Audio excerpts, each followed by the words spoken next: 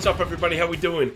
Welcome back to another edition of Cork Stats here on the Mayo Media Network on YouTube with your host, John Legeza, the big dude with the big mouth from the Big Apple, Big Johnny Stud, baby, coming to you worldwide from Brooklyn, New York, as always.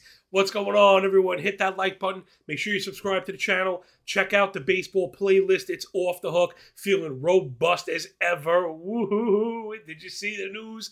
Feeling pretty good today. Always nice to get a little bit of validation. If you've been following along, though I did not win the FSWA Award for Best Baseball Article, I have been hired by The Athletic. I'll be featured on the draft kit this season, the first article out today. I had that one under lock and key, feeling really good about it. The very first article is about, it's a market report, but again, my style, I really don't like to fit into anyone else's molds. I always like to be different. And rather than look at just nominal movers in the ADP market, we're taking a look at volatility, the most volatile players combining the biggest spreads between min and maxes, and then 10 players that have newly entered the top 600 ADP for you late drafters out there, although a couple of those names are going to be fantasy viable by the time we hit the regular season. And if you want to find out who, sorry, they call that a teaser in the business. You got to check that out. Make sure you like the video and, of course, subscribe to Mayo Media Net if you want more of me. Check out the Cork Stats YouTube channel or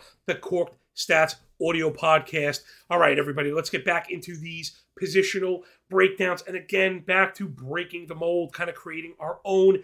Everyone does rankings. I don't want to just do rankings. Not that I don't think that they're helpful. It's just everyone else is doing it. So when you come here to Cork Stats to hang with the big dude, I really like to make sure I'm bringing the nuance, bringing the context, and trying to challenge the mind a little bit. Look at things from a different perspective. That's what we'll be doing today. I like to use the BatX projection system. That's my favorite projection systems for offense. If you're familiar with my stuff, I'm not really into projections for pitching. I think pitching is very individualized, and we really need the electron microscope, and that's what I'm doing. Back to that playlist, check out Ranger Suarez, Jordan Montgomery, Robbie Ray, Hyunjin Ryu breakdowns. It is granular, people. Check out the Twitter handle at MLB Moving AVG. My pin tweet is a granular breakdown of the pitchers at the very top. Right now, the fire hydrant is wide open. We are a fount of baseball information here at the Mayo Media Net. Man, make sure you check out the podcast as well. It's not just video, though I will have some images. I'm going to try and talk everyone through it. So what we'll be doing today is looking at the third base position. And again, rather than just ranking them, we're going to use the BatX projection system and dollars returned and chart it. We're going to plot that on a chart in accordance to ADP to look for relations. So that will help to give us an idea of value.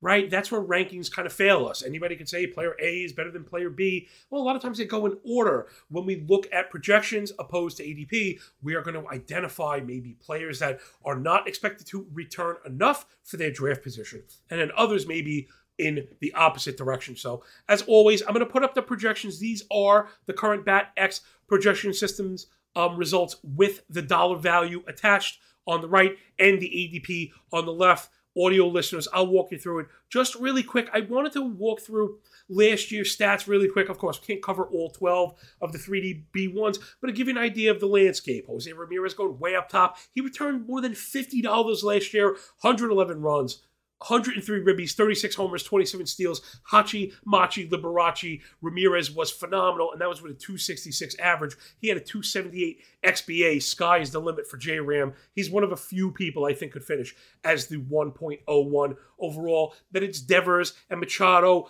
both really good. Devers more stick than speed, though he did give you 5 steals. He got thrown out 5 times as well. Hard to look for a lot of steals from a guy that's not necessarily fast and then also gets thrown out half the time. So you can see where Devers gets passed over from Machado, when Machado was more likely to give you those 10 or 12 steals. Counting stats, average, everything, stat page is full for both of those guys. I might like Devers as a better pure hitter than Machado, but, you know, the pop at 7 or 8 extra steals, very hard to discount that. You know, if you need 100, you're saying this player gets you an extra 8. 8% of the total load to get you to an overall final. Hard to sneeze at. After that, Austin Riley, love Austin Riley. People are calling for a regression. And don't get me wrong, I don't know if he can necessarily repeat last year, but I would like to point you to another one of those videos. We dove into Austin Riley. Spoiler alert, he's awesome. And when I, in particular, see disciplinary gains exchanged with contact gains, right? He's striking out less, making contact more. We know the quality of contact is phenomenal for a guy like Riley. So I think those numbers are believable. I really do like Riley. Let's round out the top 12. Mondesi, Arenado, and Bregman, and Bryant, Rendon, and LeMahieu. While all the way kind of down, there are a little bit of some similarities there, right? We're looking for a bounce back. We've had some injuries with Bregman and Rendon in particular. Bryant, probably in the fall years of that career, though he was pretty good as well. 265 average, 86 runs, 73 ribbies, 25 bombs, and 10 steals, rounding it out with Turner and Moncada, right? Oh, and Ke'Bryan Hayes. Sorry about that, and Ke'Bryan Hayes. I didn't want to say his name if it didn't. So now let me focus on those audio-only listeners. That was kind of the overview of the position, really kind of top-heavy, a little bit more in that B tier, and then it's really kind of spread out. Some people are off of Riley because they don't think it's repeatable, and then some people are off of the injury guys because they don't think they're going to bounce back, and then before you know it, you're deep into the weeds. So let's make some determinations here. Let's take an overview look at the projections in order of return. We got Ramirez returning $33.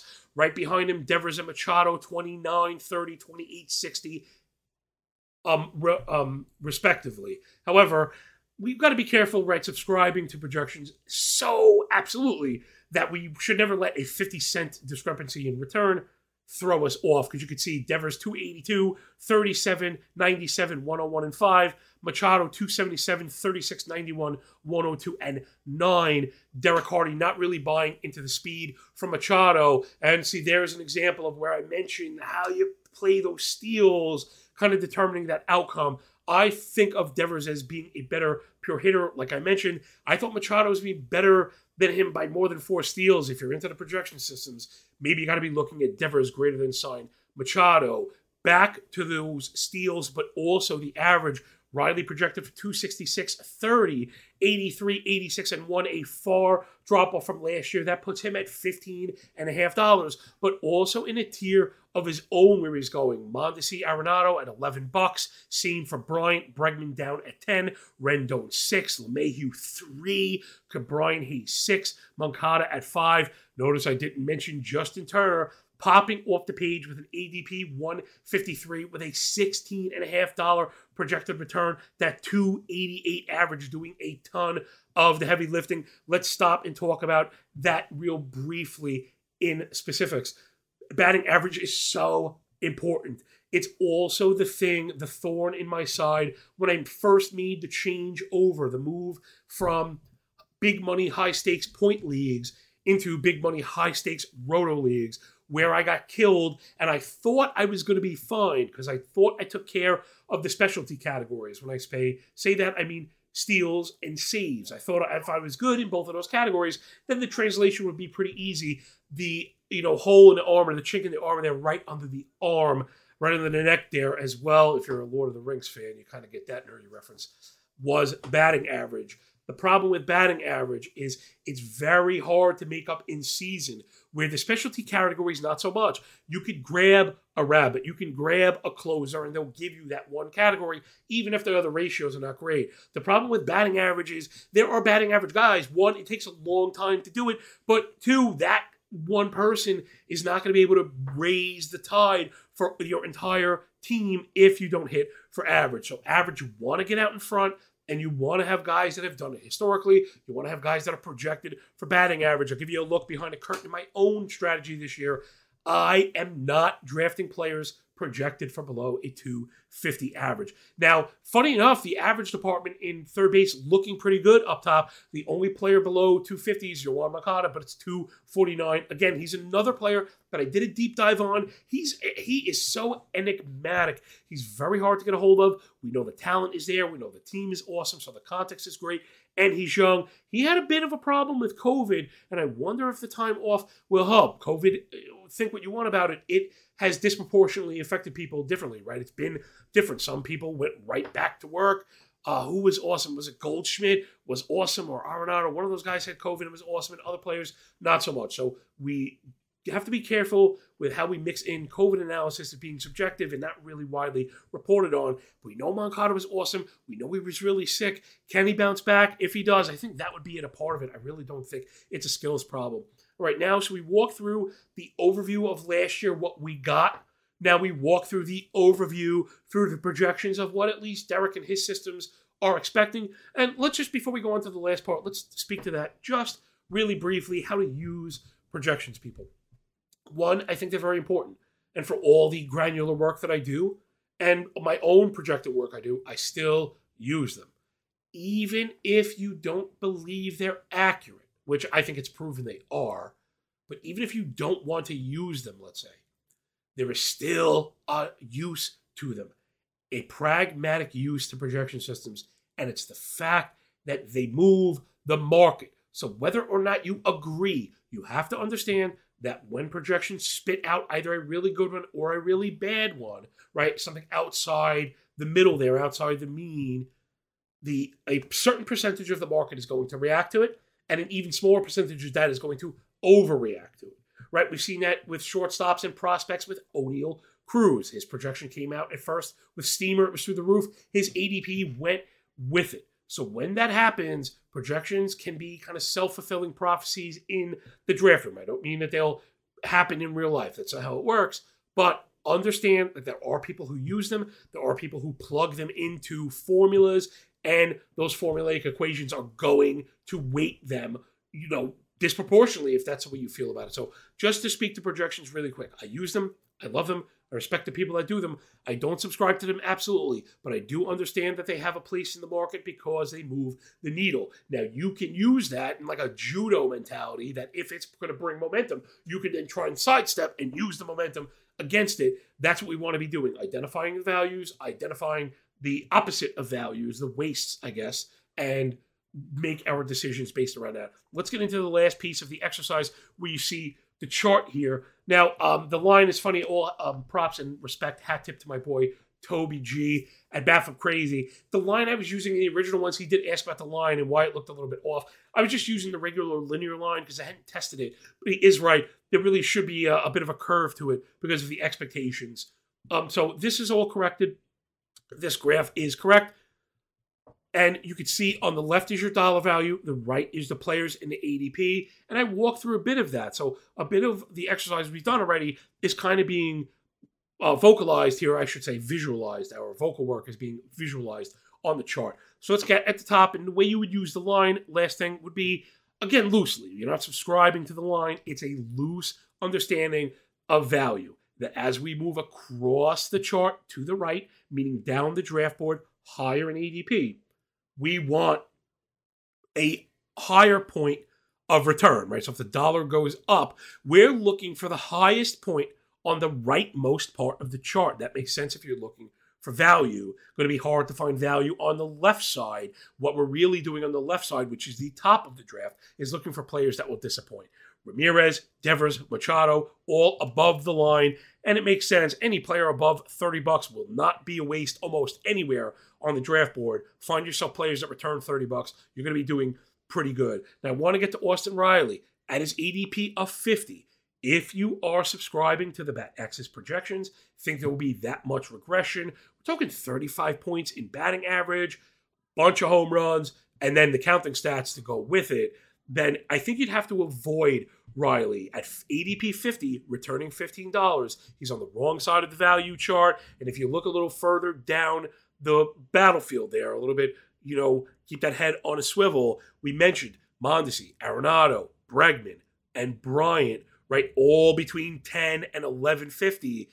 Why wouldn't you move back? And then in Bryant's case, what's 35 picks to get kind of a similar return, right? If you like Bryant at his 11, you're skeptical of Riley at his 15, then there's no reason to pay up 35 picks, dive back, punt back, I should say, and take Bryant. Now, in particular, I'm really high on Riley, and when I punch in my Riley calculation, I think I have him over $20.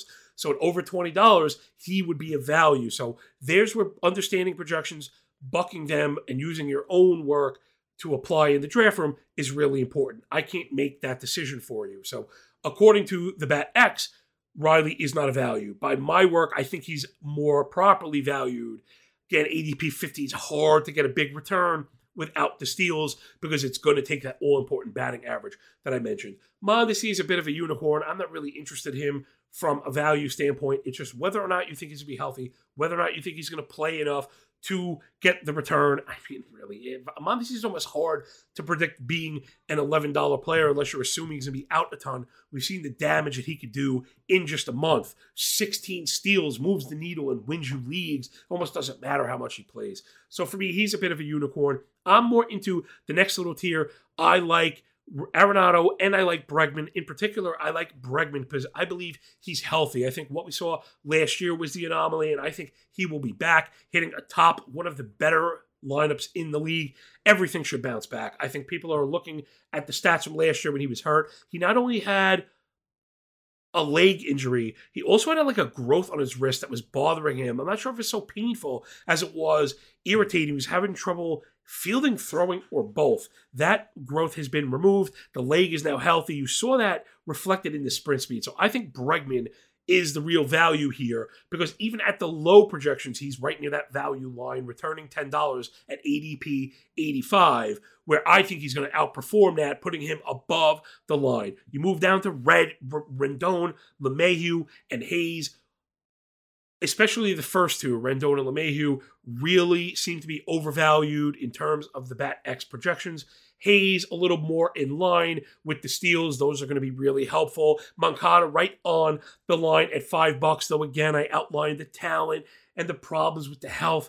But it's not like health like Tommy John health. It's health like respiratory health. And we've seen that recover, especially in young people, especially those with access to great doctors and training regimens. So at ADP 150, I think even though Moncada is technically on the value line, I think he's a value at the cost. The one person I left out in both parts of this exercise is Justin Turner. Holy cow. Justin Turner going off the board as the 11th drafted third baseman, ADP 150. But the big shaking butt is that ADP return is the 4th off the board. So that's why we do exercises like this, people. And it doesn't mean I am going to tell you to only draft Justin Turner, but it does mean that we have to circle him for more granular level work. And it's that simple. The exercise does not have to be the end all be all, but if the exercise highlights something the way this does, again, remember, I'm doing a lot of this work in real time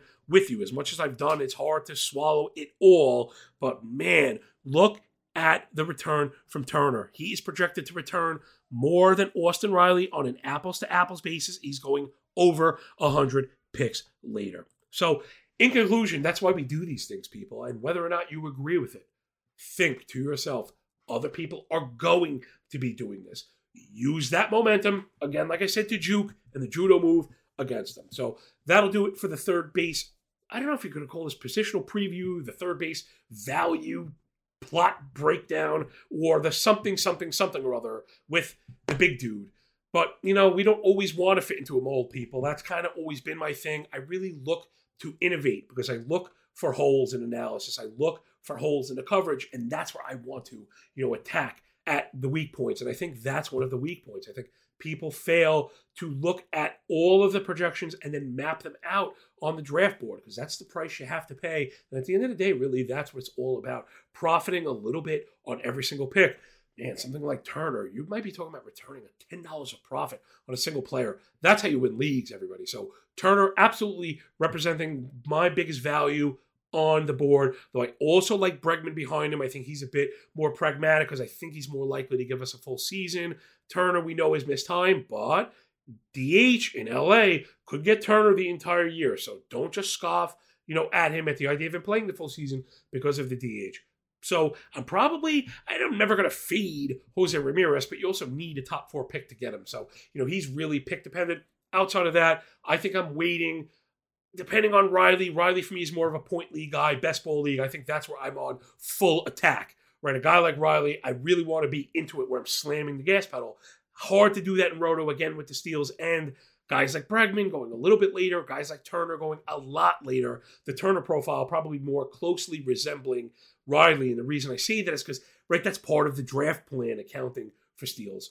So I think that'll do it, everybody. Thanks so much for picking up what we're putting down here at the Mayo Media Net. Please hit the like button.